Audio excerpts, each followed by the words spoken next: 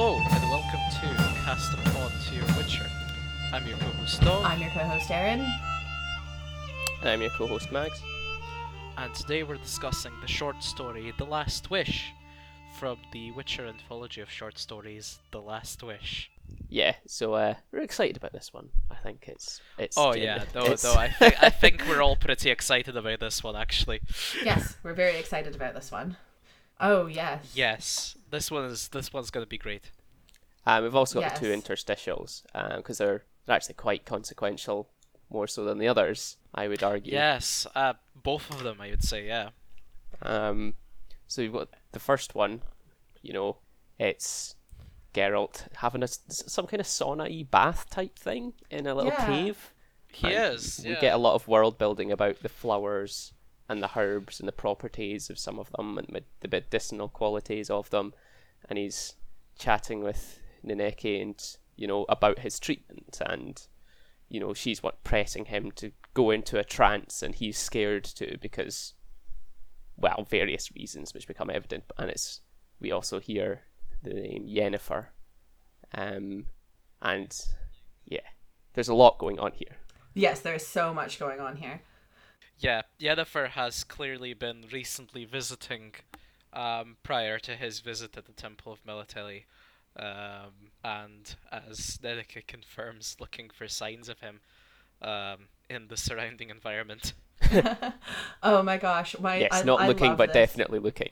I love this so much because Geralt says he needs to leave because he's afraid Yennefer's going to come looking for him there, and Nenneke tells him not to worry because Yennefer's already been here 2 months ago, and that she won't be back soon because they quarreled. No, not because of you. She didn't ask about you. Geralt replies, she didn't ask, and Nenneke's laughing at him because of how obviously hurt he is.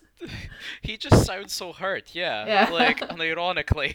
Like the moment he said that, I imagined him looking like actually really hurt. Yeah. And of course, this is the first reference we get, and a quite consequential reference to what it is that happens with sorceresses and why they're infertile. And of course, Yennefer's infertility is a major theme of Everything. Yes. So it is established that rather than the ovaries being physically cut out of the woman and burned ceremonially, they just atrophy. Which I suppose frames the whole thing slightly differently because, they're only atrophied, maybe they could magically restored, whereas in the TV show, they're physically not there. So it's slightly different. Well, atrophy does imply that they're also physically not there anymore. Or at Well- least just withered. withered. I mean, the show also makes it like this intentional sacrifice that is made. Yeah. Whereas... Yeah. The distinction is that like there's a degree of intentionality in the show, like, but it does like, I mean, like when I read it, it was a little bit. It did sound a little bit to me like Nenneke telling Geralt, "Fam, the parts aren't there anymore." Yeah. Like it's not like regrowing nails. You just can't. Yeah. Yeah. And Geralt offers... So he offers some gemstones to sort of salve his Pay. conscience, really. Yeah. Pay. Yeah. To And, pay for treatments. Yes, where Nenneke sort of laughs this off because, the amount of money sorceresses can make just absolutely is incomparable to what Geralt can acquire through his work, and just Yennefer would see these as just ridiculous trinkets. Yeah, and also basically just says that like there actually just isn't anything he can do, and if Yes. there was, Yennefer could afford it. Yes, basically. Yeah. The other thing, of course, we do get a reference to Vicenna here as well. 'Cause- Quite a strange one as well. I think I mentioned this to you when we talked about it, like that, like Geralt, makes a line about Not all how- sorceresses are well- handicapped in this respect. I know something about that, and you do too. and that's actually quite interesting because Nenneke responds with something along the lines of "Yes, I do." Yes. Like she knows what he's talking about. If that makes sense. Yeah, so we get maybe an implication, especially because it says Netica closed her eyes. Yes, I do. Like, Netica's pained about this, or she knows something. Like, maybe Netica knew Vicenna. Yeah, Yeah. like that. Yeah, that was my thinking as well, Yes. right? Like that. Like there's probably like I mean it's not exactly like like impossible to believe because like when you think about it, like there's definitely some sort of thing going on where like Neneken knows Geralt since he was a boy. Mm-hmm. And obviously, like there are some sort of ties between like the Witcher School in Kaer Morhen at and the Temple of Melitele at Elander, like, but like it's also not exactly impossible to believe that like Neneke could have like known Vicenna, both of them being healers and everything. Mm-hmm. Apart from all this background about Yennefer and the infertility of sorceresses, and about, not all sorceresses being infertile because Geralt's mother was one.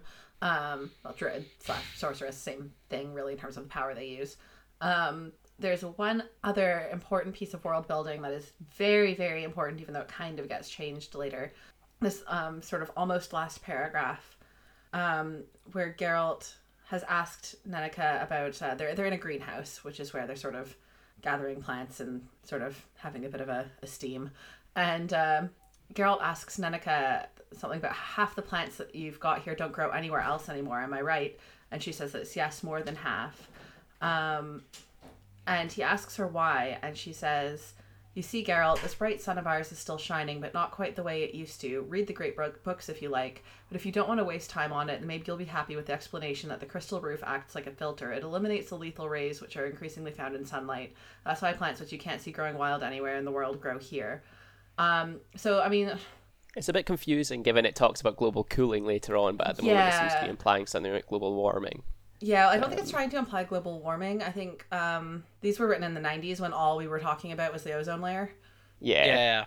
This is all about CFCs. UV radiation.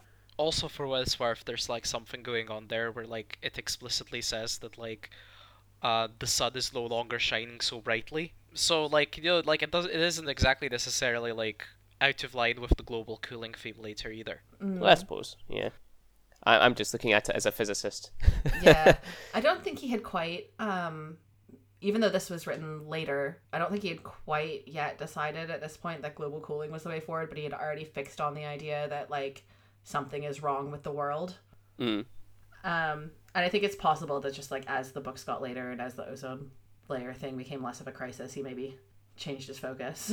Yeah, so that takes us to the story. Yes, on the grim note that when Geralt asks Neneka if people should be sheltering themselves from what is essentially UV radiation too, she says, in principle, yes, but it's too late. Like, oof. Yeah, Yeah, so on that's... that bombshell.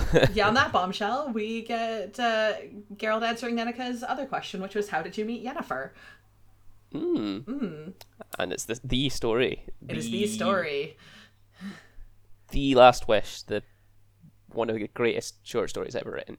And the basis for my very favourite episode of the series, of course, which was Bottled Appetites.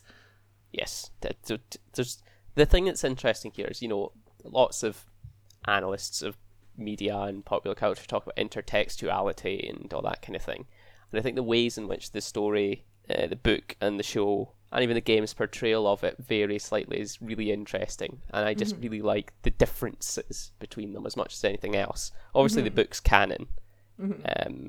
That's how I understand it, but equally you can enjoy the TV series as a different story, and I really like we can obviously get into the meat and bones of it later on and what the specific differences are, but just the reasons it's different I think are really cool to go into. Oh yeah, for sure. And just the story itself. Yes. So I yeah, love obviously this they story. start. I'm so happy. Okay, carry on. So they start. Starts similar. I think we should view it through the prism of just ignoring the TV show till later on. We'll focus on the book for now. They start and they're fishing.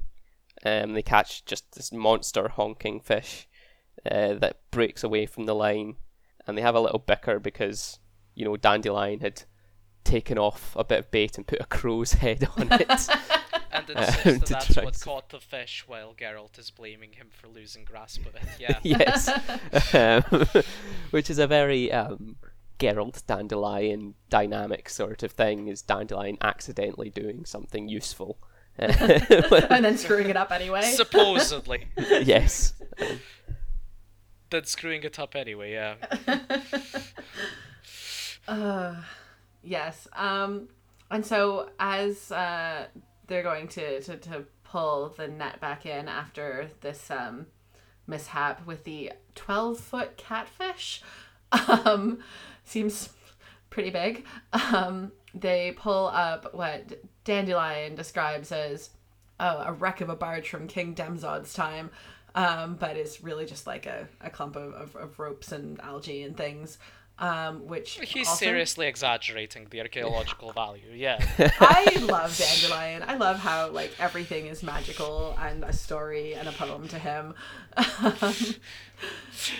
Like seriously, he's a creep, but I love him. But among all of this wreckage is what Geralt calls an old pot, but what Dandelion immediately identifies as a charmed jar with a djinn inside who will fulfill his 3 wishes. Which Geralt thinks is absurd. They squabble over it, and while they squabble, they drop the jar and it smashes and a mist emerges. Dandelion, being Dandelion, immediately decides that he's in charge of the djinn and starts making his wishes. 1, firstly, may Valdomarx, the troubadour of Sidaris, die of apoplexy as soon as possible. Secondly, there's a count's daughter in Kilf named Virginia who refuses all advances, may she succumb to mine. Thirdly, at which point the djinn attacks his throat to prevent him from making his wishes. Yeah, and of course, that's when the shenanigans begins. Because the djinn decides to emerge in all its rather scary glory from the... Yeah, the description of it is really interesting. It's not like, you would expect djinns to be described. It's interesting, it describes it as having paws and a kind of big beaky nose and that kind of thing. Yeah, sort of the smoke pulsated and collected in a regular sphere level with Dandelion's eyes. The sphere formed a 6-foot-wide, distorted head with no nose, enormous eyes, and a sort of beak. 2 monstrous paws emerged from the horrible head and grabbed the bard by the throat. Yeah, it's got sort of a very weird appearance. But yeah, it's obviously they get into a tussle and Geralt grabs the lid of the pot. Gets burnt by it, evokes a phrase that he doesn't know the meaning of, and casts this djinn away. And we'll come back to the significance of that. Yeah, he evokes a phrase that a priestess had taught him a long time ago. Yes. An old elven phrase. An exorcism, supposedly. Yes. In the secret language of her priestly order, I believe. Yes. So Dandelion is of course in very bad shape, coughing up blood, not great. So Geralt, being the good friend he is, gathers him up and rushes to the next town. But he is stopped at the gate because no one is allowed in between sunrise and sunset, and even though he's ridden all day, he's arrived after sunset, and is brought to the guardhouse, where he is greeted by our old friend Cúredan, and yes, his cousin Erdil, and a knight named Radimir. Well, our old friend from the TV series, at least. In the yes, books our old so far, friend from the we've TV not seen him. series. We've never had him before in the stories. And they basically advise him to, as soon as he's actually allowed to go into the city in the morning, to visit the only sorceress in town, because the wounds inflicted on Dandelion are of a magical nature, and Cúredan, although a healer, can do basically nothing about them. Yes. Yeah. And so this is also where we learn that at this time, magicians, mages, wizards, what have you, are hard to come by in Redania because the king, who is Heribert at this point, has placed attacks on magic. And the mages, who are wildly wealthy beyond the imagination of the common person, don't want to pay taxes, so they're not working in Redania right now. Yeah, what you have to understand is that basically mages are a bunch of libertarians, They're like, tax dodgers. and they're tax dodgers. Yeah. Like, The, no, the, Yennefer is also tax dodging Yep. because she's refusing to pay her taxes. She's avoiding like this problem by basically being like she's a scab. Well, she's shacking up with someone who has diplomatic immunity because he's an yeah, ambassador. I don't even think like the scab is the right word because they're not workers. They're Yeah, true enough. Mages aren't they're- workers. mages aren't workers. Defund the Brotherhood of Mages. Sorry. They do own their own means of production. Yeah, They own their own means of production. They are self-employed. They're not workers. Like they're white like, van drivers. they're white van right? Like they are literally like not even small businessmen. They're actually quite sizable self-employed businessmen. They're consultants. They're consultants, and they're consultants and they're contractors, and Yennefer is not even scabbing. She's just violating the law, but it's okay because she's hiding behind diplomatic immunity. Like, it is several levels of what the fuck from a really any sort of pro-tax perspective. Yeah. It is pretty pure Yennefer, though, and I kind of love it. I mean, I hate it, but I love it. No, I mean it's completely in character, but it's also in character for all the wizards. Like But also, anyone thank would you, our do author, that if who they is could an get away with it. economist. nobody wants to pay taxes, right? If they can afford it, like avoid it rather. Is the moral that we're meant to take from this? Thanks, Sapkowski. Yes, From thanks, economists. From extremely neoliberal 90s economist Andrzej Sapkowski. So Geralt wishes to see this entrepreneur to heal his friend, but obviously she's in this house and it's guarded, so he uses a coin purse to beat the shit out of the bouncer. Batter him He unconscious. says, "You can't bribe me." But of course money opens all doors. Yes. So Geralt smacks him across the face. Yeah. Yeah, so he stumbles in and there is this poor gentleman, seemingly a bit steaming, trying to recover Completely some apple naked. juice. Yes. Bollock naked, after some apple juice for his mistress. Yes. She wants juice from apples, specifically. She insists very specifically on juice from apples, yes. I love Geralt's reaction when he sees this the man pass out. Just like Geralt shrugged and nodded sympathetically. He generally avoided overdoing the alcohol, but the state in which the merchant found himself was not entirely unknown to him. I love that. It's fantastic that like Geralt just sympathizes with him. Because he's like, I've been there, man. And when he's like, for a moment, the Witcher considered pouring juice over him to wake him up, but he changed his mind. Yeah, and so he goes to find herself and comes to just a table, just a battlefield of jugs, carafes, goblets, silver plates, dishes, and ivory-handled cutlery. And just a complete mess, really, of fruit and gluttony and such things. And finds herself in a bed in a state of undress, in a very detailed, described bed with is it fawns and other creatures? Yeah. It has Yeah. it has wooden fawns And with nymphs. with apparently quite sizable dicks like Yeah. Yes. on the corners. Yeah. Yeah, I believe the phrase used at one point is grasping something And quite used to being grasped. Yeah. when Yeah. she grabs the post. Which is Yes. just a wonderful little line. There's so many little bits of flair and creativity in the writing, and it's just it's so brilliantly written. I love it so much. And yeah, he starts conversing with herself. Yes.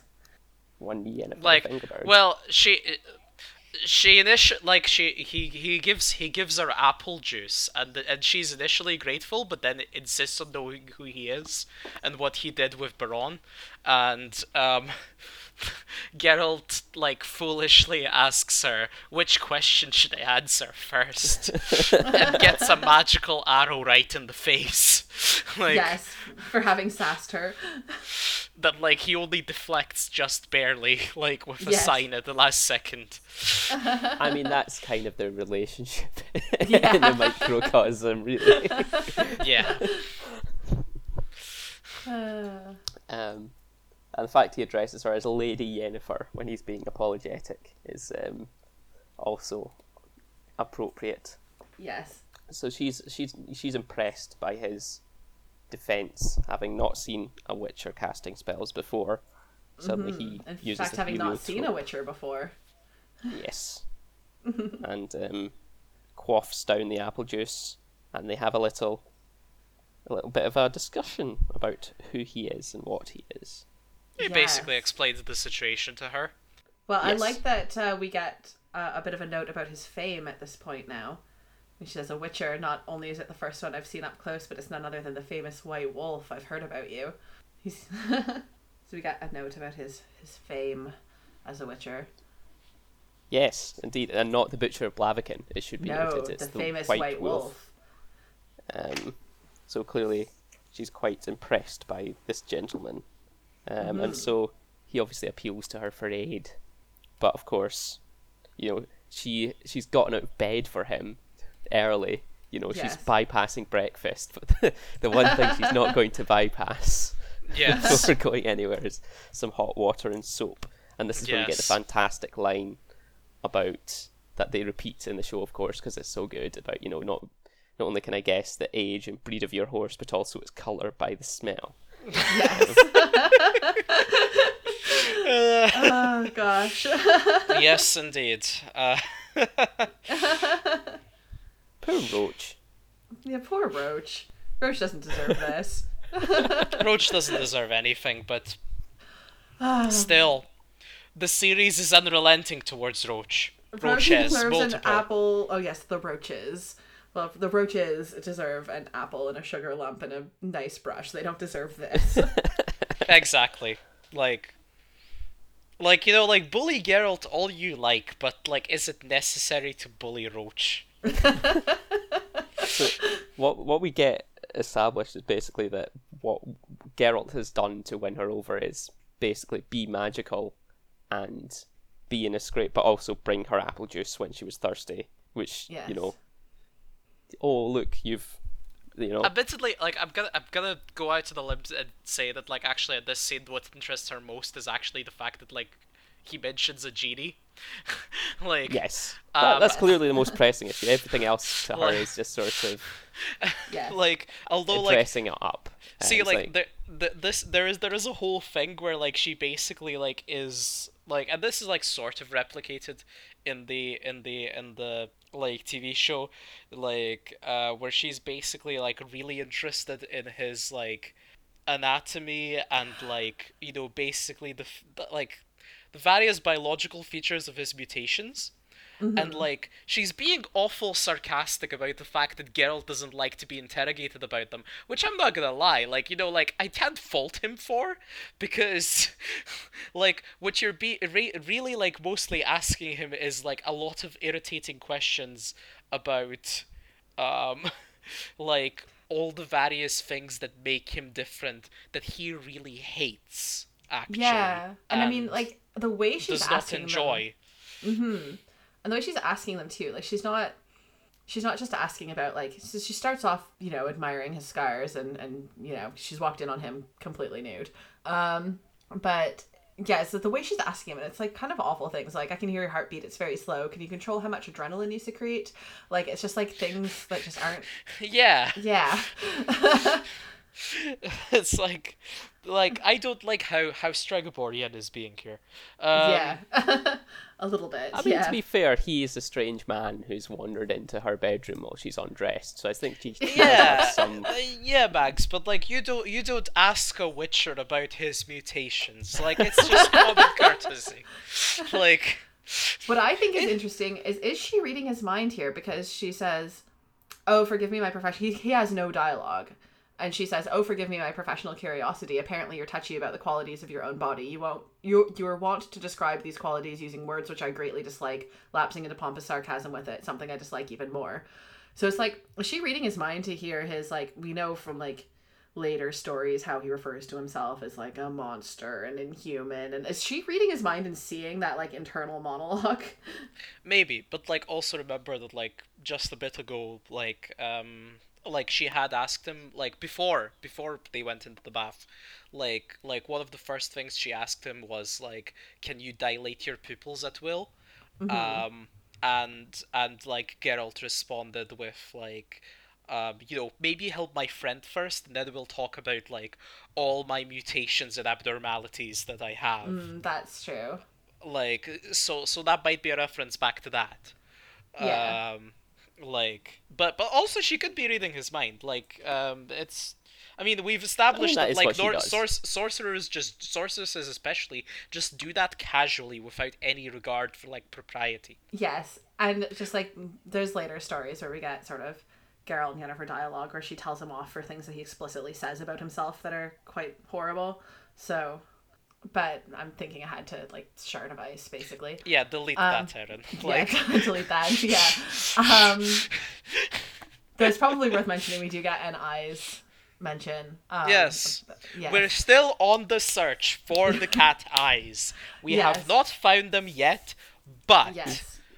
in They've the been called moment, strange, and then they've been said that they look weird, but they've not been referred to as cat eyes And explicitly. of course, exactly. she's asking him, can you narrow and dilate your pupils at will? And at first I thought, oh, narrow's not a word used for round things, but then Dov pointed out that that's a translation.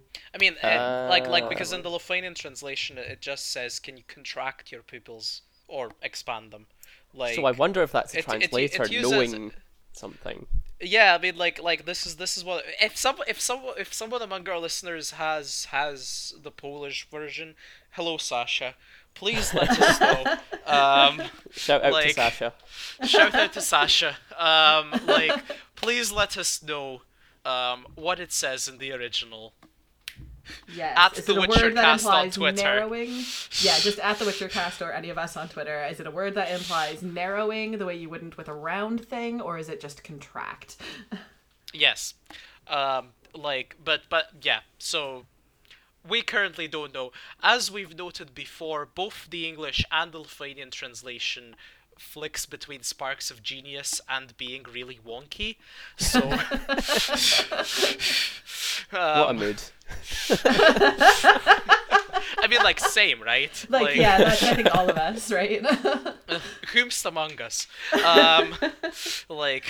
So let us know if anyone's reading it in the original Polish. So Yeah. we come on from this, and then of course they go for a bath, and unlike in the TV series where they go back to back, in this case they do normal sort of bathy thing, except she turns herself invisible. Yes. Yes. But as Geralt continually notes, you can still make things out if you simply watch the soap that like forms into patterns on her body. I think this is really interesting to describe it in a book because it's kind of the same thing. You know, you're not realistically physically seeing naked Yennefer, but through text, that's kind of describing it the same way soap would form on a naked person, so that you could see them. Yeah, and I think that's quite a cool. That's a cool bit of imagery, I think.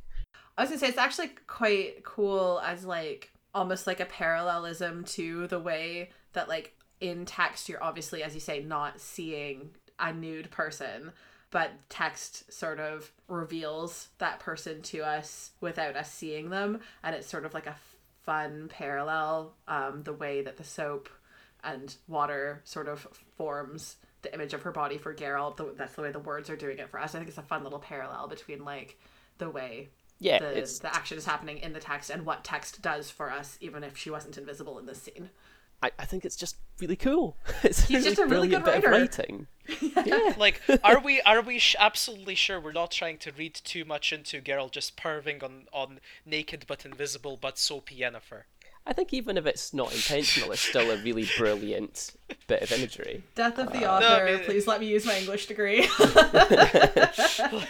Like, but like I was gonna say, like, it is actually really cool when you consider, like, not just like this scene, but like a lot of actually, especially in this short story scenes, but also actually in the previous Voice of Reason, where, like, okay, so Sapik has described himself in the past as like, he says he basically doesn't really picture scenes in his head that he writes. Like he doesn't actually get an image of them He has as he aphantasia writes. or something. Like it's like, I mean, I'm not sure it's like as all deep as all that, but he has basically straight up said that he doesn't get like an image of a scene when he writes. Like in Sapik's head, Geralt is literally letters. Like, Right. and so is everything in this world. And I think that's actually really interesting, considering that he still manages to write extremely vivid imagery that you are immediately transported into and you can immediately picture. Because like, again, that joke aside though, like, in this scene, I can basically imagine exactly what Geralt's seeing. Like, and hell, I can imagine Geralt himself, because like it uses words like I don't actually know how to translate this out of the Lithuanian translation. But like it goes like, I mean, the best translation actually is literally Geralt completely lost his shit. Like, like, um, Well, like, the detail that it's described in, clearly it's very intentionally the fact that Geralt's eyes are popping out of his head. yeah, like, and it's like it's actually just like kind of incredible how, like, despite the fact that by his own admission he's a writer who does not really do imagery in his own head, he's really good at evoking it in other people's heads. Yeah, I would agree with that. Yeah. Um, So, apart from all of our discussion of Sarik's qualities of a writer, back into the plot, as Geralt's admiring Yennefer, she is asking him to continue relaying his story. So he tells her about how he chased the Jinn away with an incantation, and he tries to impress her by repeating the incantation using all these, like, the specific form that's supposed to be like the way that sorcerers would give an incantation without actually saying it, and thinking he's done a good job. And she He thinks he's gonna impress her by, like, demonstrating that he knows this rule. Like, yes, and Yennefer is laughing her ass off.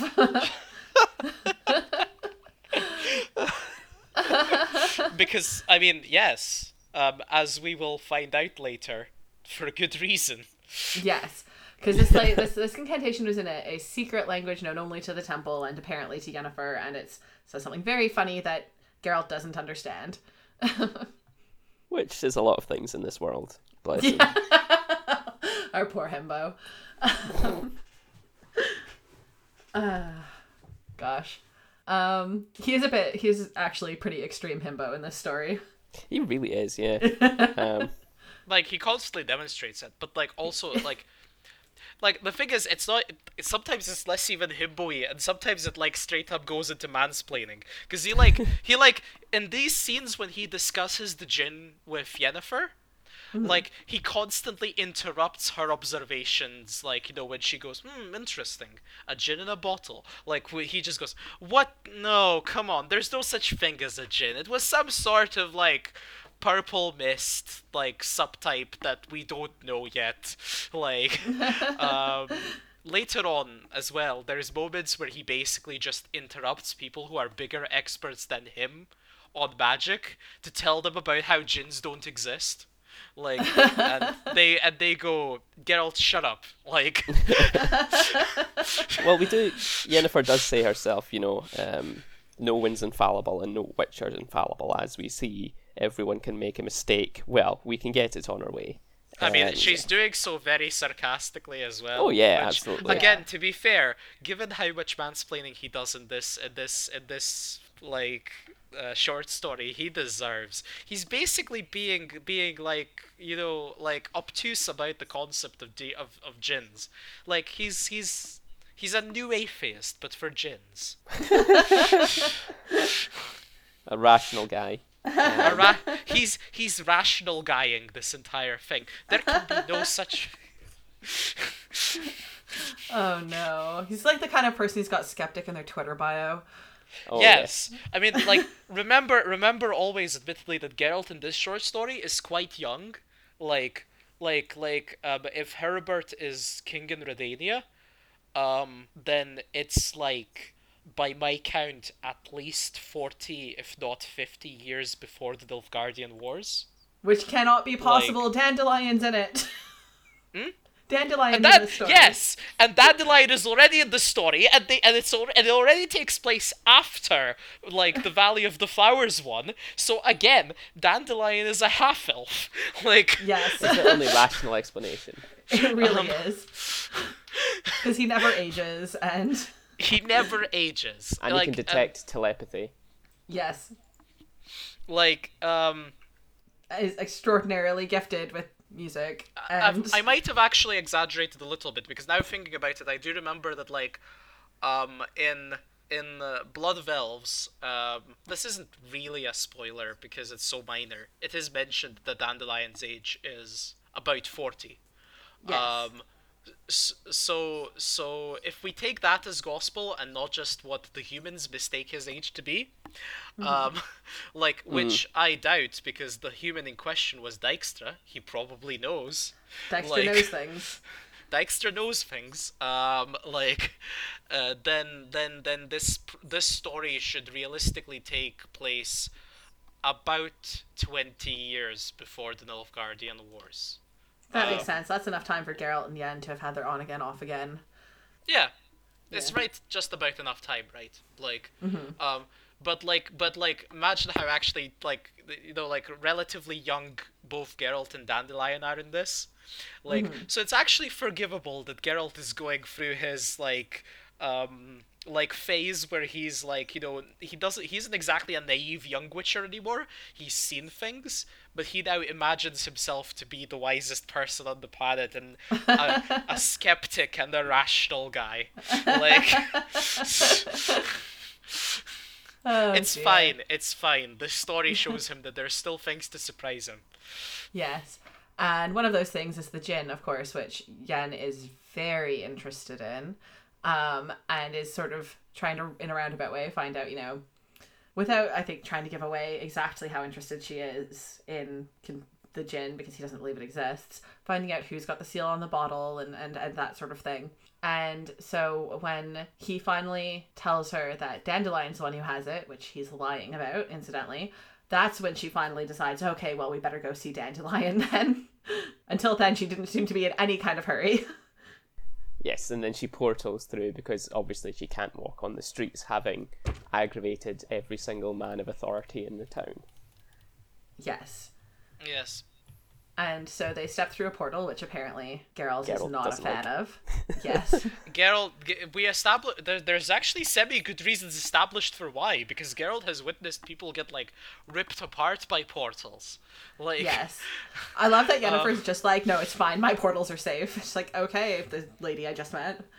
but he also like explicitly says, like his internal monologue is going. Geralt has once witnessed a safe portal rip a person in two, like so, Yeah. I don't blame him like that. Like he's not exactly trustworthy.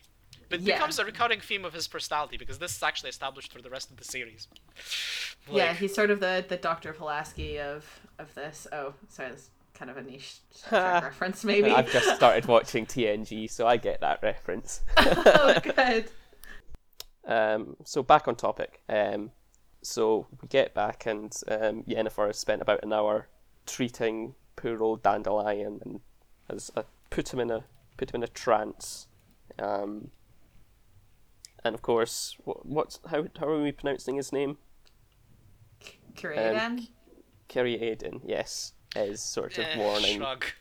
Geralt. Yeah, is warning Geralt about how crafty Yennefer is, and we get the wonderful line that again is used in the TV series. You know, it's almost as though you thought a scorpion were prettier than a spider because it's got such a lovely tail. You're not the first to have judged her like that without knowing she's turned her charm and beauty into weapons she uses skillfully and without scruple, which doesn't, of course, change the fact that she's a fascinating and good-looking woman. Yes. Yeah.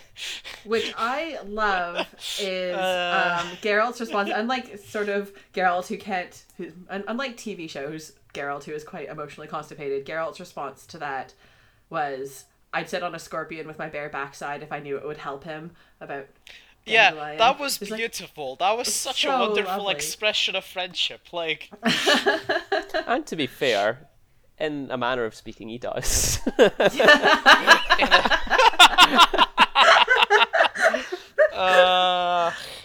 The bit I thought was, I mean, I actually think that it's more it's more like the scorpion sat with her bare backside on him, really.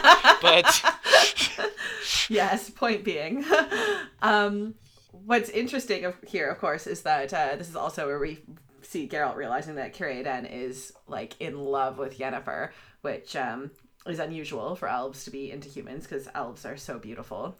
But Of course, this yeah, is where we get some yeah, well, she's quarter elf, but sorry. this is where we get some interesting world building about the origin of sorceresses, like about like individual sorceresses, not the concept of sorceresses.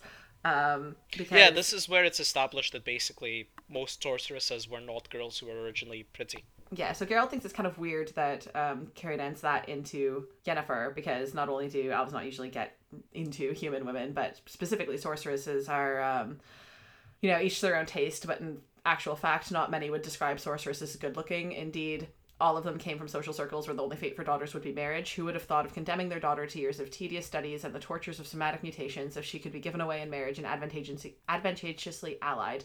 Who wished to have a sorceress in their family? Despite the respect enjoyed by magicians, the sorceress's family did not benefit from her, at least because by the time a girl completed her education, nothing tied to her family anymore. So that's kind of interesting. And also it says that unlike priestesses and druidesses, who only unwillingly took ugly or crippled girls, sorcerers took anyone who showed evidence of a predisposition.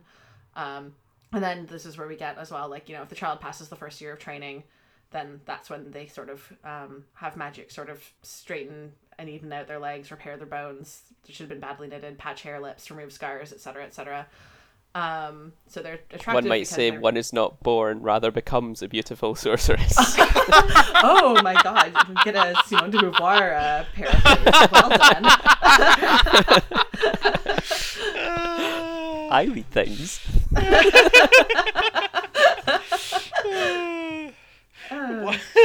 Yeah, this is the content that people watch our podcast for. Yes, well, absolutely. I mean, it's always for the feminist takes. That's what we're here for, right? So, what is not born simply becomes the Witcher cast. But unlike the show, where of course they're rendered incredibly beautiful, Geralt says that the result of all of this magical repair is a pseudo pretty woman with the angry and cold eyes of an ugly girl. It's just like, a bit problematic. Geralt. Yeah. He definitely has swallowed some rational dude pills here. Yeah. Or he's just internalized something very badly. Yeah. Yeah, but these are things that don't exist. I mean, unless before Yen, Geralt had a thing with a sorceress that went so badly that he's still resentful, there's no logical explanation for this. Yeah, I mean, he tries to pass it off as Geralt couldn't understand Círdan. His eyes, the eyes of a witcher, registered too many details. I'm not gonna lie, Geralt's internal monologue. This sounds like you trying to find reasons not to be attracted to Yen. Which he's just been eyeing her up for the last however long they were. Yeah, come on, he says this is the fucking thing, right? He says a line that perplexed me honestly, and I distinctly remember this even the first time I was reading this as a 14-year-old, which was Yennefer, while attractive, was not a beauty, and it's just mate, you spent the last hour staring at her soaped up tits, Yeah. come on. I think Yeah. one of the things. So I was thinking about this when I was reading it because he does describe. He focuses on tiny, minute details of her face and says, "Oh, her lip was imperfect, her nose is whatever." But I think Yeah. that's kind of. It's the fact that he's so enraptured by her that he's staring at everything about her face in significant detail because he is enraptured by her, and that's why he's noticing these tiny things, almost as if he's trying to find faults. Yeah. I think- I think there's a point there in the sense that, like, again, I think that, like, possibly this is a thing where, like, actually Geralt is, like, trying to find ways not to be attracted to Yen. Exactly. Like, Yeah, because Exactly. the way that line that you're referring to goes, he's just like, he saw her left shoulder slightly higher than the right, her nose slightly too long, her lips a touch too narrow, her chin receding a little too much, her brows a little too irregular, her eyes ... He saw too many details quite unnecessarily. It's like he gets caught on her eyes and can't look away and can't find a fault with them and has to... Either way, what Yeah. we're basically saying is, the best case scenario, Geralt is saying some MRA bullshit, like, Yes. like, to find reasons not to fall in love with Yennefer. Yeah. Like, which, like, come on, man. You are sad and pathetic. Yes. Yeah. So like the show, of course, Yennefer is starting to do some arcane rituals. She's drawing some fucking pentagrams. Like, Yeah. Witches love their pentagrams. Yeah. witches love their pentagrams. Sure do. They do. Like, Witches be pentagramming. we should-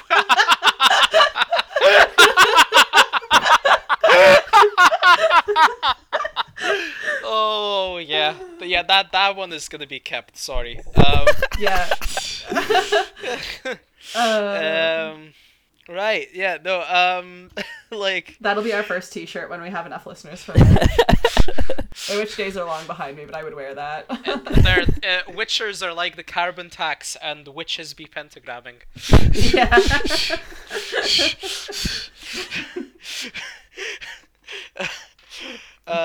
Yes. Of course, Geralt's expressing some concern about poor Dandelion. He seems like he's raving, but Yennefer says she has given him a dream where his wishes are being satisfied, and that she probed his mind to the very depths. There wasn't much there. A few obscenities, several dreams, and masses of poetry. Dandelion. Like, really harsh at Dandelion's expense, entirely deserved. Like, Oh yeah. like, love Dandelion to bits, but especially Book Dandelion does not have a lot in his brain. That has to be admitted. No, Like- Book Dandelion is kind of shallow and a bit of a creep, but I love him anyway. Yeah. So Geralt tries to establish a payment scheme for Yennefer for the work she's well, I done. mean, it's Yen who starts talking about essentially a direct debit, right? Like, Yeah. that she's divided the price up into installments, and the first installment that she wants is like the seal that the djinn was sealed with. And they have some flirty banter. We get the, like, don't reproach yourself, Yennefer, I'm not easily satisfied. You know, that sort of Only thing. the above average have managed. Yes. I mean, like, the Lithuanian translation of it is quite dramatic because it goes, "Ordinary mortals have so far failed to satisfy me," like, Calm down, Geralt. which, like, Geralt, who have you been sleeping with? Like, Probably a few succubi and such things. I mean, let's like, be I mean, honest. I mean, like, we should go through the entire thing, Geralt, about how, like, let's be real here. Your job is to kill monsters, not Oh other no, four-letter we don't need to words. talk about Geralt Like- being a monster fucker, please, no. I mean, he definitely has boned at least a few. Like, I mean, he has in the games, certainly. But, like, even up until now, realistically, Eren, like, you have to admit, know. he probably has. I know. Like, Sorry like, if I'm as sounding pained. as Bags says, he's definitely boned at least a succubi, I mean, a succubus, Hoomst. whom. Probably But- plural as well. I mean, it's canon that Eskel has, so, like, Geralt Yeah. probably has as well, realistically speaking. If only to keep Yeah. up with Eskel. Yeah, exactly.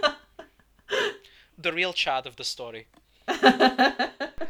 So we get so all this time, basically, while they've been flirting with each other, Yennefer was basically trying to slowly cast a spell on Geralt.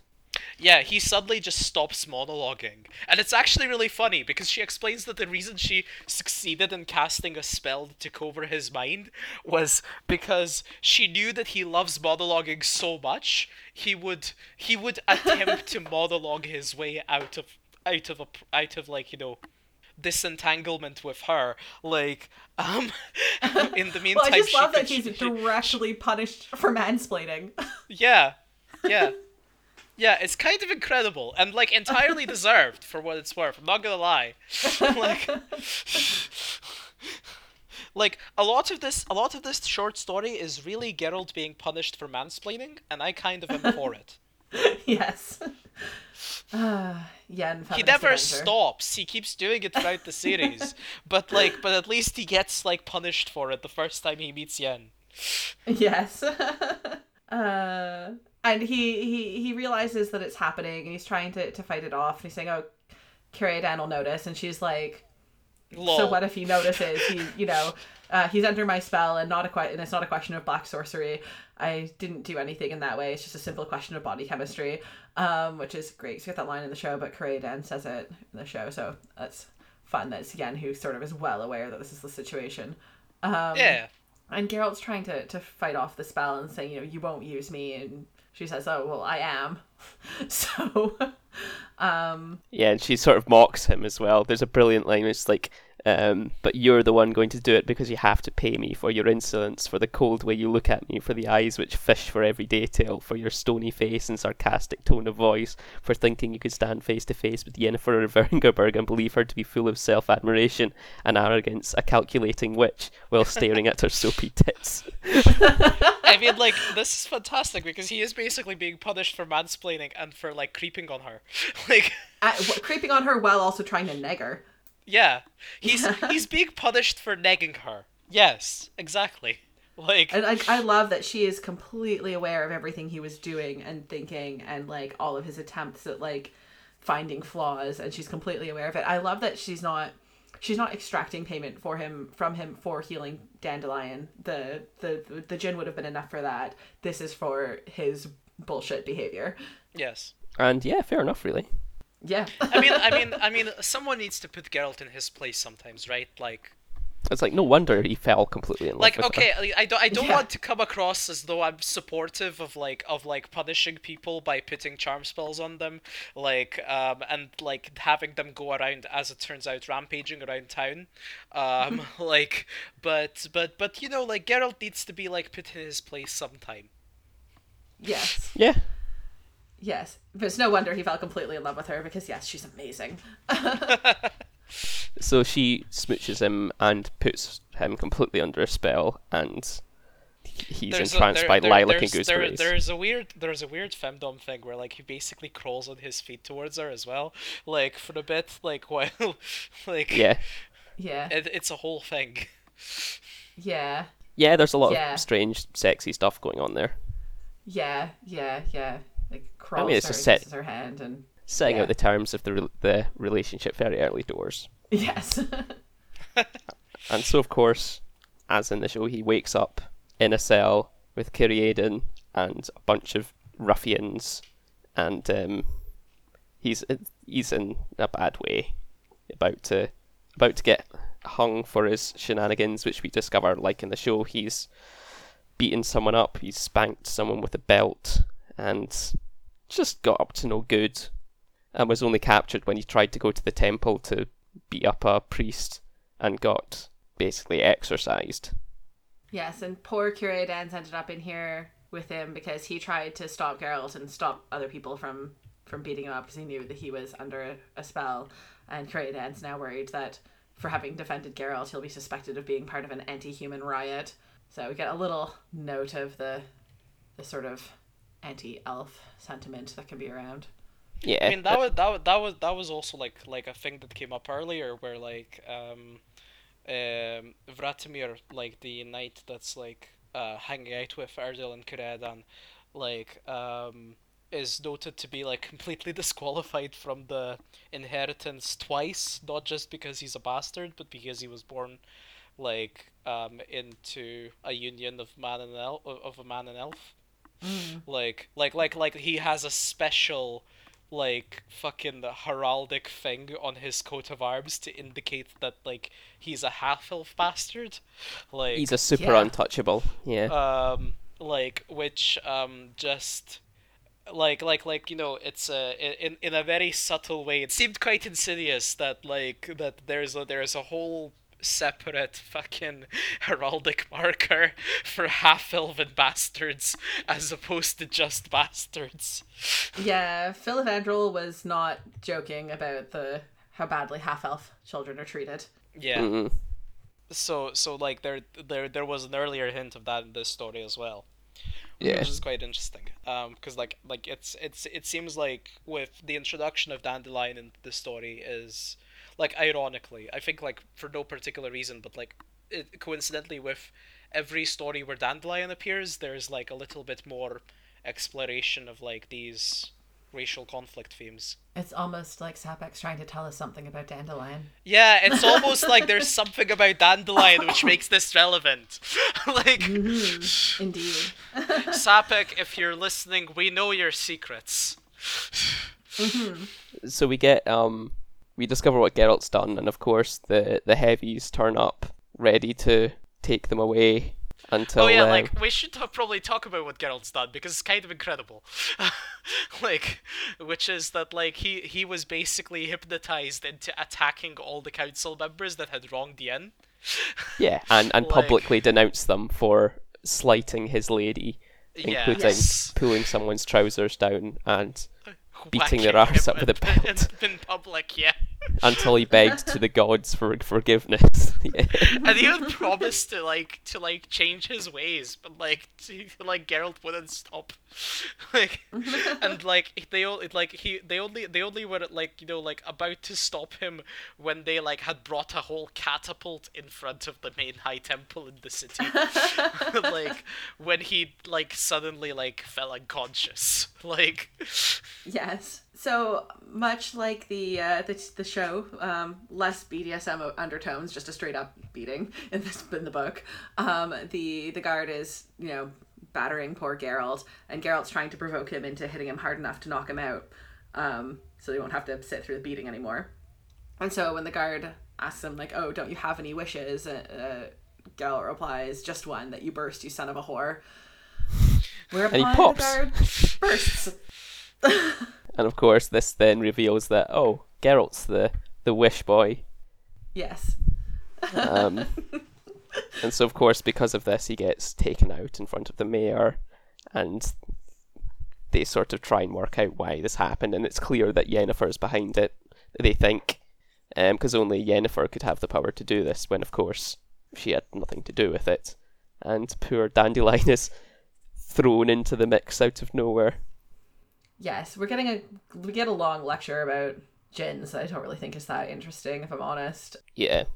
And then Dandelion gets chucked through a portal because Yen needs him to use quote unquote his last wish. So he's chucked through a portal with the instruction to say, "I wish that you believe Geralt is innocent." And the mayor and and everyone is pretty fucking confused what's going on. Like yes. Yeah, so he says, "My wish is for you." So basically, they're confused about what's going on, and he's rambling about having hallucinated a pretty black-haired female with fiery eyes who threw him into a shiny hole, a magic portal for sure, and gave him a clear and precise errand to arrive and immediately say, "My wish is for you to believe the Witcher is not guilty for what has occurred. That and no other is my wish." Word for word. So she's clearly given him a gin tricks proof formulation. Yes. But like it's like this, like I mean like there's clearly some D&D influence going on here because like it's clearly designed how to like avoid problems with a wish spell. yes.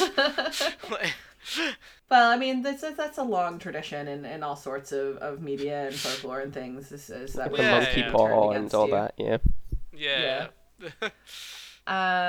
So this is where they realize that Yen was trying to get Dandelion to use up his last wish so that the Jinn would be freed from its bond to him, so that she could capture it. But of course, as we know, Dandelion wasn't the one with the wish.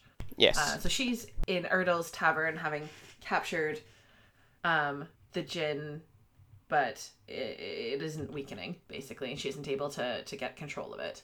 Yeah, Because it's the last tied wish up hasn't- and flying around and getting angrier and angrier and tearing the building to parts. And yeah, Yes, I love this so much because, again, we get our lovely economist author when they ask Erdel, like, oh no, like that's your inn that's being destroyed. He's like, oh, it's okay, it's insured against magical damage.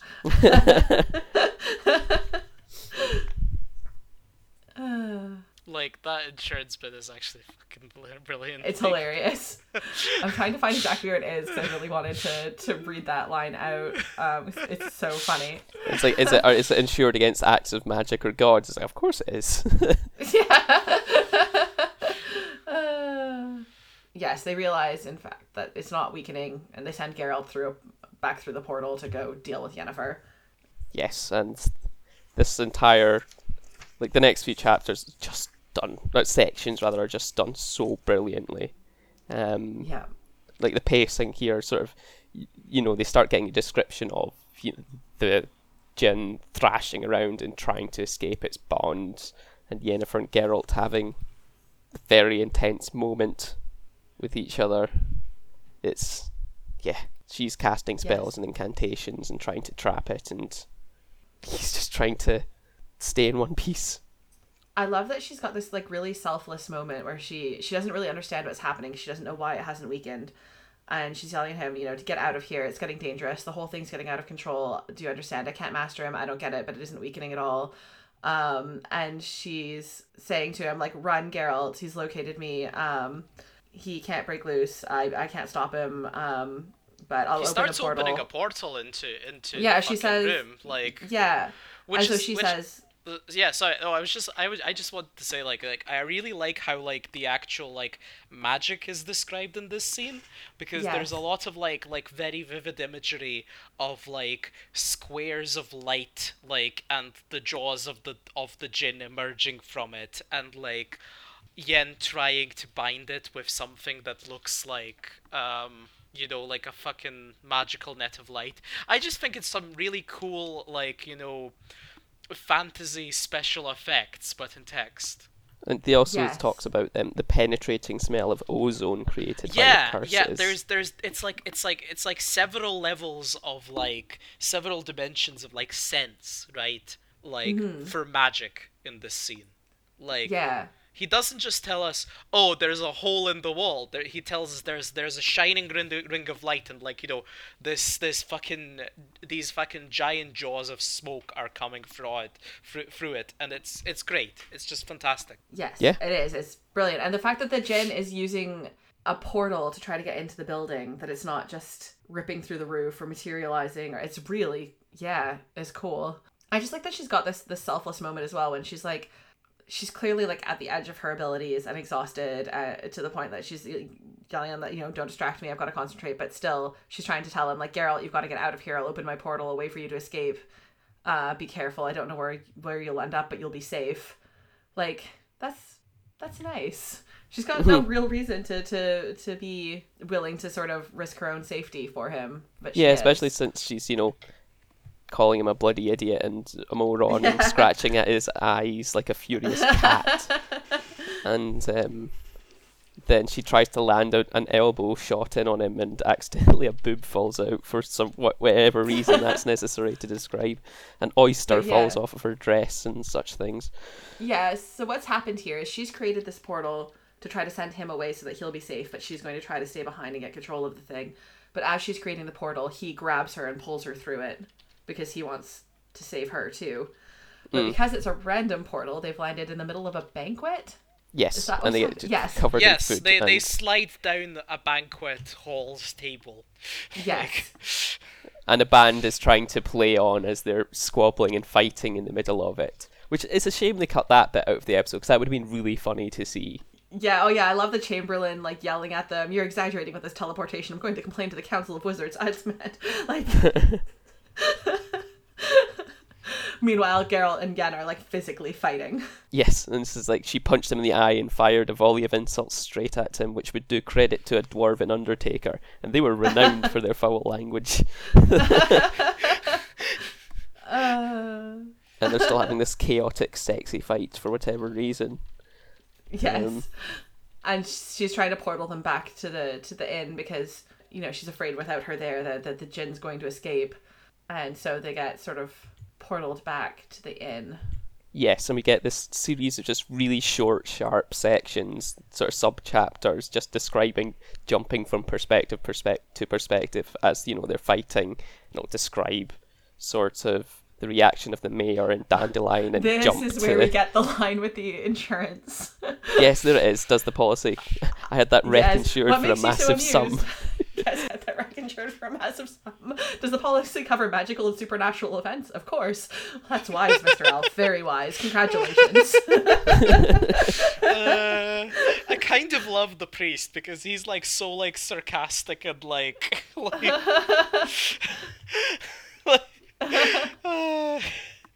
like it's great. It's a handful of really good scenes. Like Yeah, like Yen ties Yeah. Geralt up with magic, and then they cut back, and With Jin's fiery magic. Every Yes. touch of it is burning him.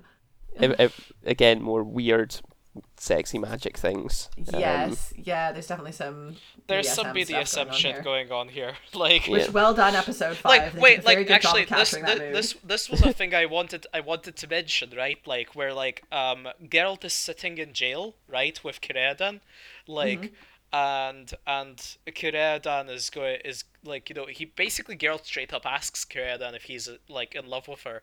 And Círdan like cuts him off and goes like, "I don't like, you know, big words, but let's put it this way, I am deeply fascinated by her. Would you you surely are surprised that, you know, somebody could be deeply fascinated by someone like her." And Geralt like internally monologues about like how like he's trying to like make out like, you know, the like basically the image of Yennefer like like back in his head, and goes and just goes like, you know, an image that despite everything was weirdly fascinating. Like, and Yeah. that was just like an important moment because like it had like the last time Geralt had seen Yennefer before that, she was doing some weird fucking BDSM shit where she had him crawl on his knees towards her, like kiss her hand and then go off to beat people up on her behalf. Like, I mean, like, Geralt does have big sub energy, like he just does. he just does. Yeah. There is Yeah. a thing there.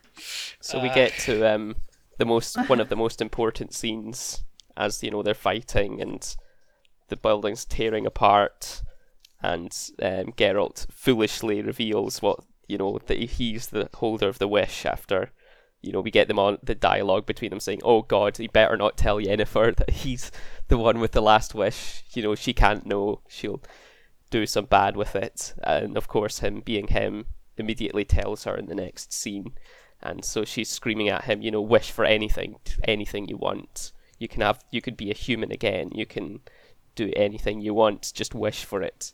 Yes. Yeah, the way she says humanity, I've guessed it, haven't I? That's what you want. That's what you dream of release, of the freedom to be who you want, of not who you have to be. The Jinn will fulfill that wish, Geralt. Just say it. And like that, I think was really just a great series of lines, especially as she's like calling back to him sort of using such negative language about his mutations and not liking being asked about his body and that sort of thing.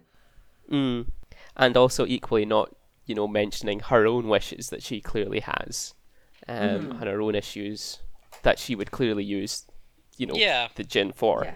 Yeah. She's Yeah. focusing it on him. She's not wanting him to do a favour for her. She's wanting him to do it for him. Yes. Or at least saying that, although I suppose in a moment of stress like that, why would you lie? Well, you know, like you have to remember that Yen's aim here is to capture the Jinn. Yeah. So like she doesn't even like while obviously like a lot of the shall we say further work on Yen's motivations, because technically they're not yet discussed here, Mhm. um like gets done in later short stories. I think there's also a thing going on here where since Geralt's the one with the wishes, she just wants Geralt to make any of the wishes so she can capture the Jinn. Yeah. That's pretty much just the objective. She's like as Geralt observes, obviously deluded, because she can't capture the Jinn and eventually doesn't, right? Mm. When Mhm. Geralt makes his wish and it breaks free. I think like it's more a moment of like she's basically trying to look into his soul and like find what it is that like he wants. But I think it is very interesting that like her final most definite guess Mhm. for what he wants is one that like goes so close to like what Yen's later motivations are later established to be. Yeah. Freedom to be who you want to be, not who you have to be. Like it already establishes, I think, like I mean it doesn't explicitly say that in this short story, but like considering everything that is later established, I think it's basically worthwhile to note that, like, it is essentially the first reminder of one of the many things that, like, make them similar, that draw them together. Yeah.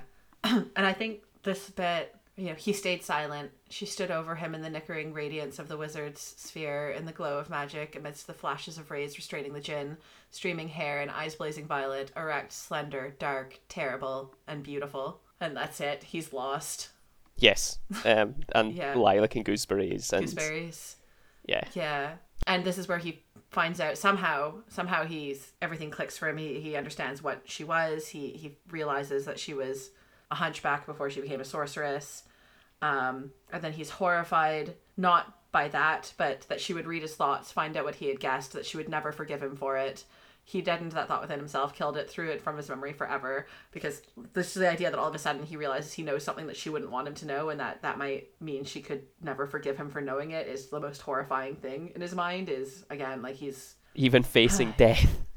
yeah, the most horrifying thing. Facing death, the most horrifying thing is that she might not want him because of what he knows. Yeah. And then the Witcher suddenly understood what it was that he wanted, and he made his wish. It's these one-liners. The bloody one-liners that Sapek I does. know. I know. God, he's so fucking good. Ugh. And of course, that cuts to the perspective of the outside, and they just see everything blow up, and we get it's like in the show, they The talk mayor about, is promising to make a statue of Geralt and everything. yes, and said like, Yeah. he's nobly sacrificed himself, and we the get Witcher that. Geralt of Rivia has nobly sacrificed himself for the good of the city. Who will think about his statue, and then it's actually great because like the narrator just goes, Dandelion Spat looked at the mayor and, with a few choice words, expressed all of his feelings about all the paying your respects and honoring and statues in the world. Poor Dandelion. Uh, And of course, he like Geralt and Yen are bloody fine. sobs at one point that like when he thinks they're dead. It's quite dramatic. Like really feel bad for Dandelion here. I'm gonna really enjoy rewatching the show now that we're doing this reread. So I'm just like, I can see all the pictures in my mind. Like, I can see Show Yaskier on his knees saying, like, I'm gonna compose the greatest song I've ever written and I'm going to sing it for the rest of my life. He always said I had a beautiful voice. Voice. Yeah, then we get the first sex scene between Geralt and Yennefer. And again, Oh, Sappa, gosh, he's so it's good at so writing sexy good. sex scenes without writing any sex. I know, it's incredible. My God. So many fantasy authors are so bad at this, but he is really good at it. Yeah. And I mean, everything about this is so unlike Show Yennefer. Book Yennefer heard what the wish was and is into it. She's extremely into it. Yeah. Yes. Well, Yeah. yeah. She's like condemned yourself to me. To me, She's clearly yes. a dom Yes. thing on the go here. Yeah, and they are so far gone for each other.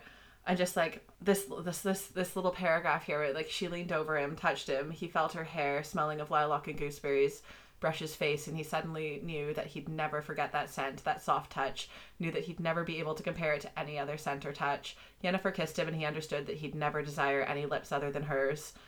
Like, oh my god. You know, he gazed into her violet eyes, the most beautiful eyes in the world, eyes which he feared would become everything he knew.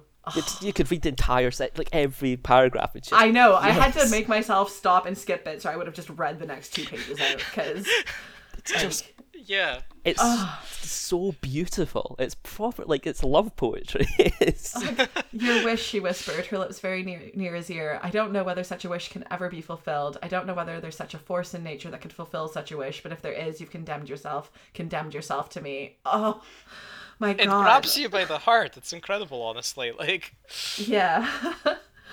Oh gosh. and this is like, they were caring and tender, and although neither quite knew what caring and tenderness were, they succeeded because they very much wanted to. It's just beautiful. yeah. It's just, And they were in no hurry whatsoever. The whole world had ceased to exist for a brief moment. For them, it Guys, seemed we like are a doing whole the eternity. read out the next 2 pages thing. Come on, come on. It's worth it. It's so good. This is like not an audiobook of The Witcher, guys. Like, but it's just Fair like, use. We're doing analysis. it's just like that entire page is just some of the best romance writing I've ever seen written anywhere. it is very good, though. It is genuinely beautiful romance writing. Like, fucking amazing. Like, And then we sort of, after this miracle of writing, we just sort of get, you know, the closing scenes with the, you know, there's a rainbow and everyone's all, you know, recovering from everything. And we get the very, you know, Cariadin sees the two of them, and says, well, sees them having, you know, relations, and then Dandelion asks what they're doing. Jennifer's Says, alive. well, I heard her moan. There she moaned again. like really Airedale is going like she sounds like she's in pain. Like, someone get, like, you know, medical she's workers. not, Like, she's not in pain. And then Dandelion asks, "What are they doing? Tell me, damn it!" And Cariadin responds, "You know, the elf smiled very, very sadly. I don't like grand words, and it's impossible to give it a name without using grand words." It's it's a different tone from the show, because in the show that, like, it's more sort of funny, sexy, whereas in this one it's like profound romance, like world-ending romance. Yeah, it's like the show, it's like jokey and there's like a jig playing in the background. In this, it's, you know, like his whole being, his every thought, his only thought, everything, you know? Yeah. Which I don't object to. I think they play it well in the show. You know, it's different, but I like it. yeah, And then, like- of course, we get the voice of reason afterwards, to round us off. Which, again, it's less important than the first one, but like, it's, honestly, wait, did we mention what Geralt's first wish was? Because that's quite important. We need of to course, talk yes, about the last Like, the most okay, important so- thing of all. Right. No, the first wish. We need to talk about both. We need to talk about the first wish and the last wish. Like, we need to talk about both, but let's talk about the first one, because it was omitted from the show. So show viewers who are listening to this anyway, like, personally, I think that, like, while it would have been very difficult to include it in the show, I deeply regret that they didn't, because it is the most funny thing in the fucking series to me, and I laugh every time I read it again. Like, Oh, it's delivered. The execution of this bit is phenomenal, yeah, because they hint at it throughout the story. Throughout the short story, they, like, Geralt keeps coming to people going like, "What does the exorcism I used mean?" And they're refusing to tell him, and they either laugh or, like, take offense. And then, like, eventually he convinces, like, Priest Crep to actually tell him, and he's like, Yes. this isn't the time for jokes, but okay, fine. So what it means is, get out of here and go fuck yourself. Like, and because it was his first wish, obviously the genie had to fulfill it to the letter. Literally, Yeah, that's why it as it disappeared. was worded. So no surprise that the genie was really angry at the whole Tower of Rend and everyone in it, and Geralt and Yennefer and everyone. You think it would have just Yes. had a cigarette and come this back is a bit really, mellow? This is really, when you think about it, a horrible story about fucking, animal abuse. Like Oh no. like because I'm not quite sure that the genie is like an especially like sentient creature besides for being pure rage. So Geralt Yeah. made it very angry. Yes. Like so that's the first wish. And now the last wish. In the show, we never find out what it is. Technically, in the books, it's never explained. But I think It's I hinted don't know. at. I think it's pretty. I think it's pretty clear what it's meant Yeah, to basically be. they say if the only way to save them both is that if he somehow ties their fates together forever. I And think that's- all three of us probably agree on like what our guess is. That the wording was. That we live happily ever after. Yeah, that is our theory. If you have any other theories, don't at us with them. We won't believe you. Because this whole series has just been a long retelling of fairy tales, and in fact, right at the start of the story, just like in the show, when Geralt's telling the people in the guardhouse about the djinn, they say, "Oh, a genie granting wishes. It's just like a fairy tale." So we get that whole thing that we are in a fairy tale right at the start of the story, and so it has to end. They lived happily ever after. pretty much. Yes. We're Like, not gonna tell you anything further, but let's just say that like it does hint that might have been the original wish. Yes. Yeah. I think in the games, again without spoiling, they do tell you their interpretation of what the wish is, and it's very different. I mean, the show we don't actually know what the wording was, but I mean, Yet. the show's not quite as I'm not. I don't Clearly think. fairy I don't tale-y. think it's going to be what we think it is in the books. no, the show's not quite as openly fairy tale-y as the books are. So No. Yet. And but also Yet. like how they put this right, like the show has explicitly taken a quite different interpretation of the wish. Like the show has taken an interpretation that, like, let's be quite real here. The wish was actually quite like, like horrible imposition on Yennefer. the show, yeah, has taken that tack, and I think the way they phrased the reveal of it implies that he said something along the lines of, like, "I wish to not lose her." Yeah, I mean, I think like that was basically something like that. But like it does seem to like be going for an interpretation where like you can't, like basically where you can't really disagree with Yen in that TV series episode where she gets angry at him for it. Like which is, I think, quite different from what Sapik was actually trying to say with the original story. Yeah, because the story does a pretty good job. I mean, and the show does show them getting very kind of sexy, flirty with each other before the wish, but like I think the story does a good job of showing like Geralt clearly falling for her and her clearly caring about trying to stop him from dying before the wish is made. Yeah, there's a whole thing like going on here.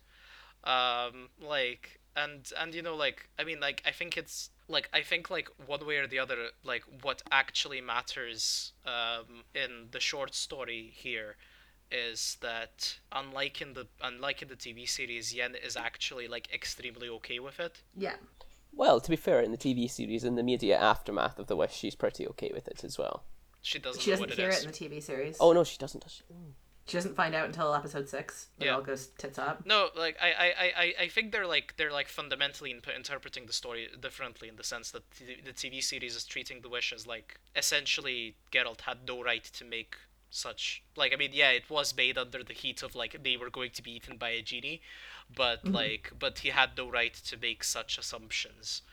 Yeah. Whereas And I- the short story is deeply going. I mean, for starters, right? If we're interpreting it to mean live happily ever after, that actually does not necessarily imply anything bad, because if they weren't into each other, they would live happily ever after separately.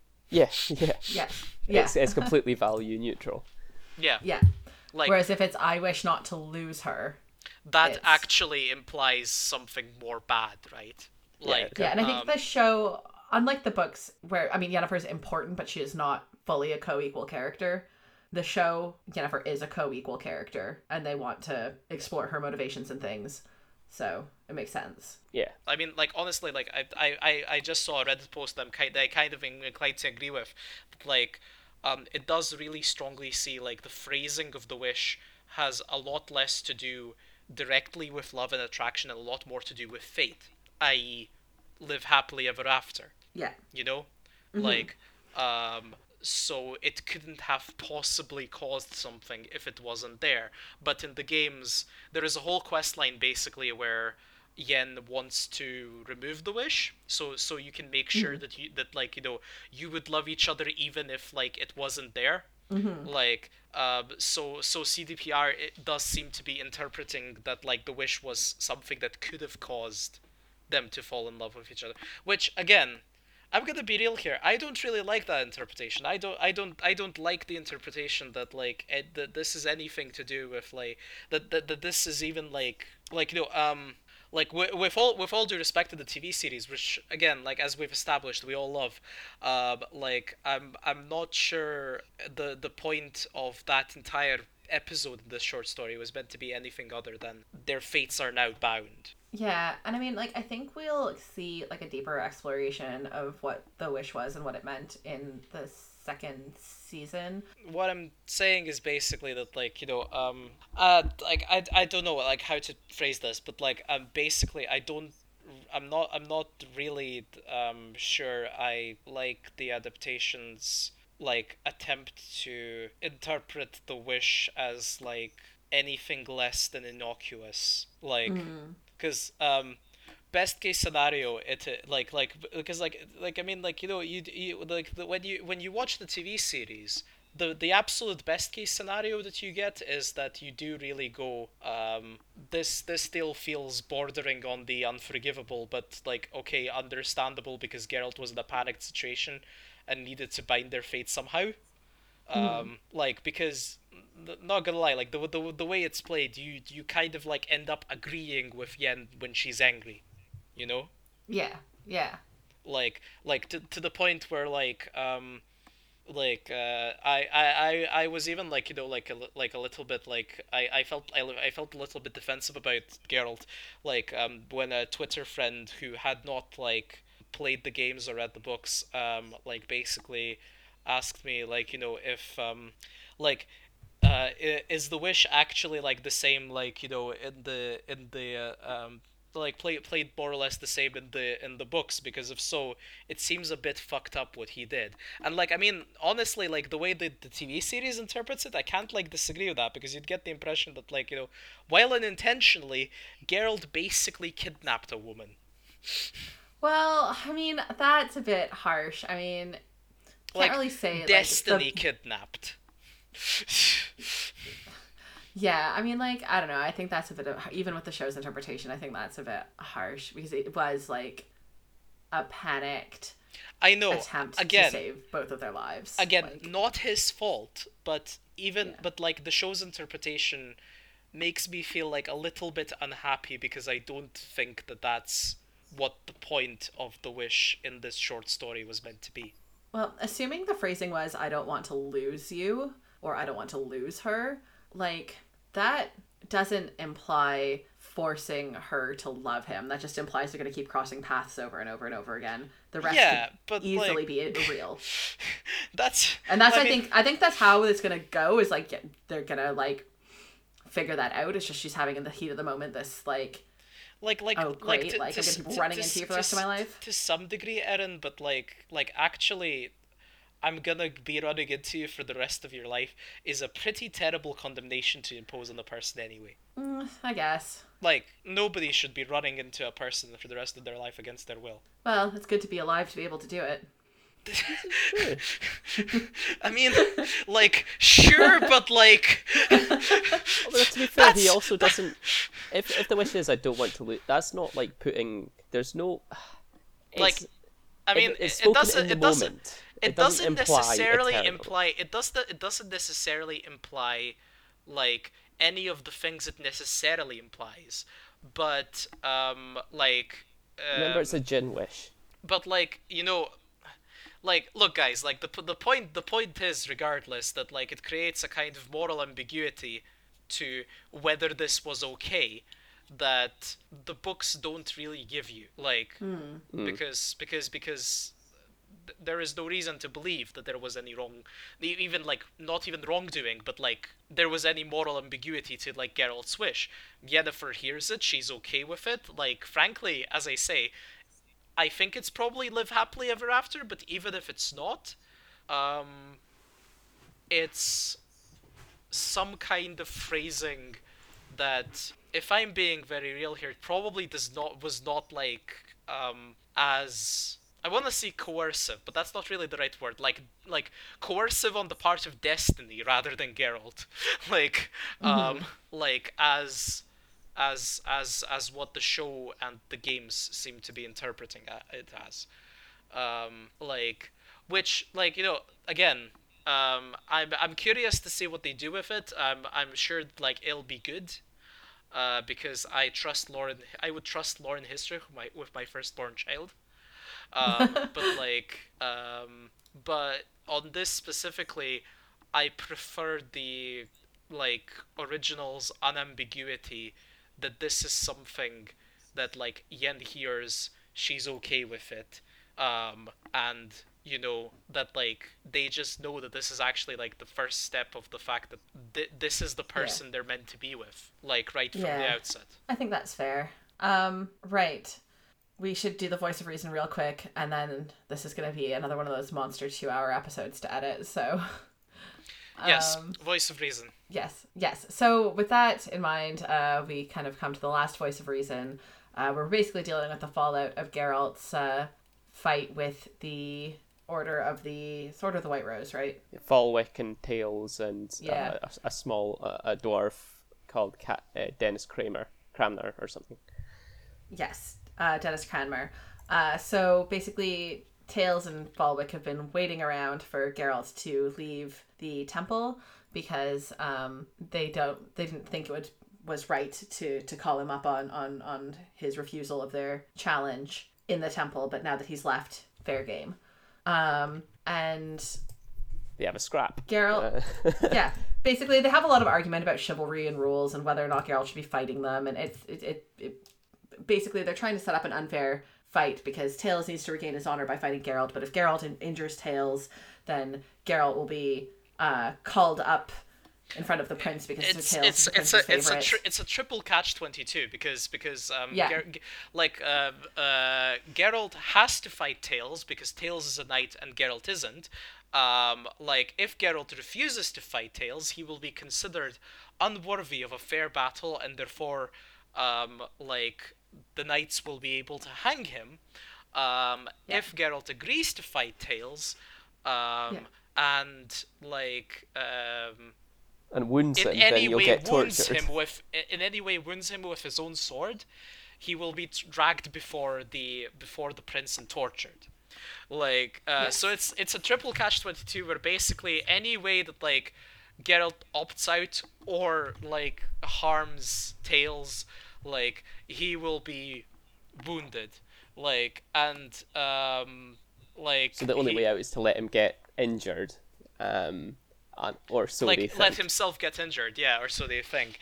But like when Geralt like enters the fight, all that basically happens is that they exchange a couple of blows, sword against sword, and Geralt like strikes Tails' sword so hard that like Tails' sword like flips back towards his own face.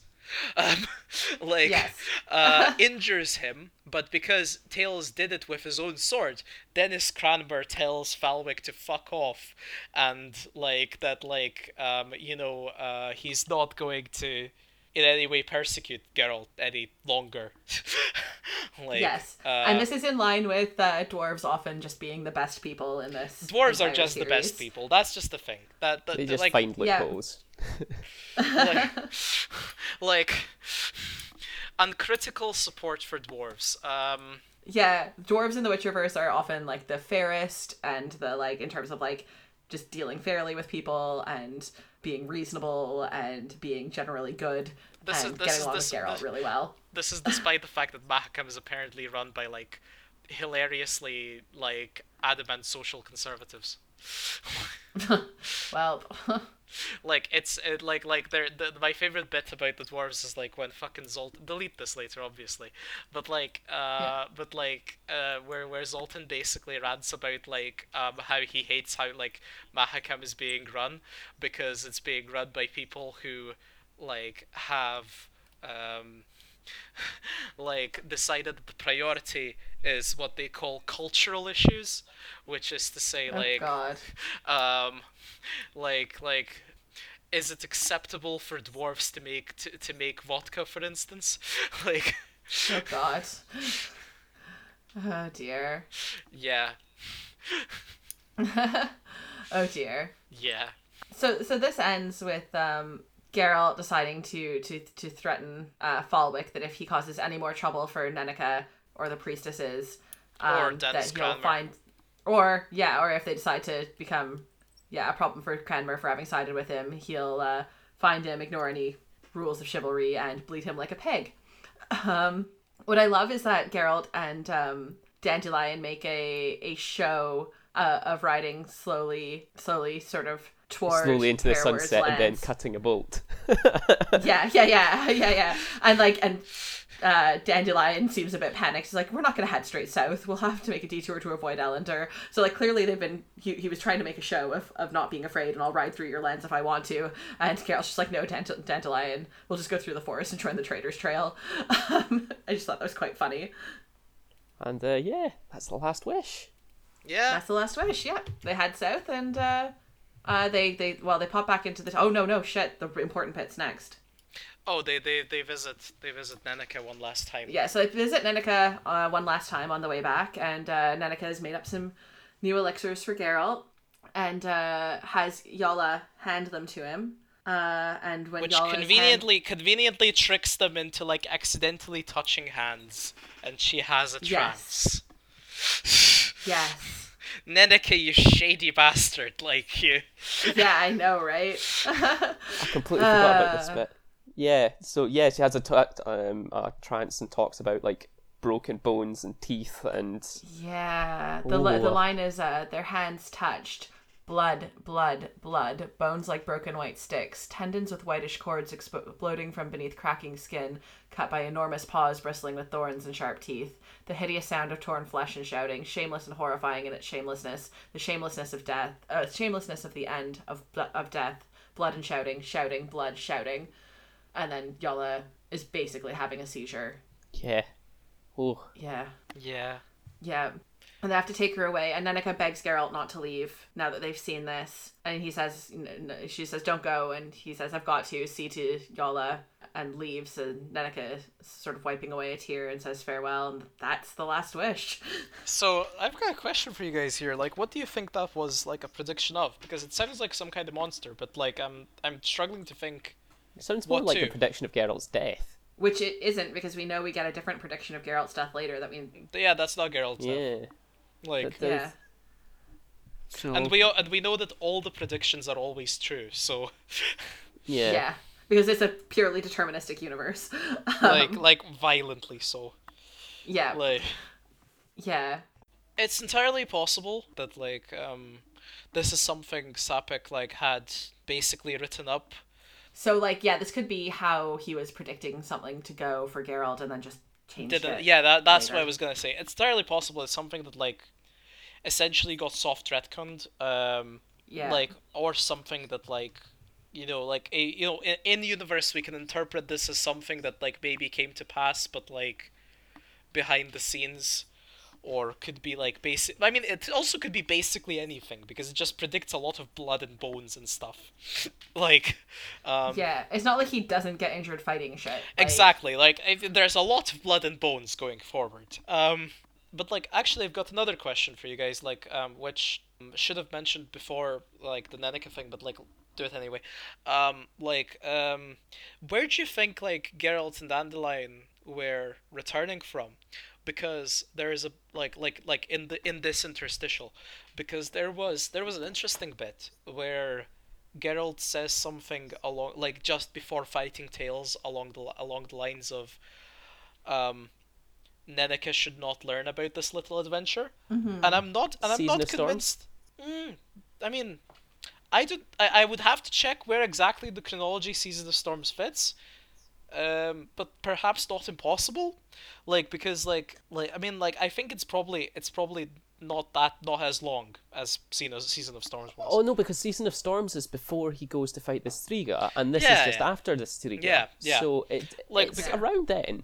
Because I don't think Geralt means this fight with Tails, because there's no reason for him not to tell Neneke No, I actually about that. do think that's what I assumed. I assumed that that's what it was about. Okay, but consider, like, he had, like, we get no previous mention of them, of him and Okay. Dandelion going anywhere else. Like, But in the English translation, the wording is not a word in Nenneke's presence about this quarrel. yeah, I mean, again, translation differences, because Yeah. in the Lithuanian it goes basically like, Neneke should not learn about this little adventure. So again, Sasha, if you want to tell us what it says in Polish. Yeah. Shout out Yeah, to Sasha for again. sure. One way or the other, point stands. Where do you guys think they were returning from? Because, like, Yeah, like what were they doing out? Because if he was not leaving had they Nenneke's had they yet, snuck away to get drunk? Was that it? I was gonna suggest Like- snuck away to a brothel because that seems exactly what those two would do. Either a brothel, or like literally they ran out of their alcohol at Nenneke's, like, and they went like, right, let's go to Alander, get pissed. Like, I'm completely 100% certain that they went to either go do some drinking or some whoring or both. because like remember that like Geralt was hiding his alcohol from Nenneke in the library. Like, Yes. so like it's entirely possible they ran out of alcohol and were like, right, let's go to Yeah. Alander. Like, Yes. No, I completely agree with you. That's exactly what Geralt and Dandelion would do. they're literally just fucking young adults, like, still like not really over their pissing their life away phase. Like, Yeah. And on that bombshell, wrapping Right, so that's up. Last Wish. Yes. So I think that's us done. So that's our show. Thanks so much for joining us, and we hope you will join us again next time when we are going to do a wrap-up episode so we can talk about all of the stories in The Last Wish, complete with spoilers for the games and future books. Sorry, our music is Medieval Extraction by Lucas Purdy and Miloslav Kolar, which you can find at freemusicarchive.org, and you can find us on Twitter and Tumblr as @TheWitcherCast, or email us at castapodtoyourwitcher@gmail.com. Thanks for listening. I'll see you next time.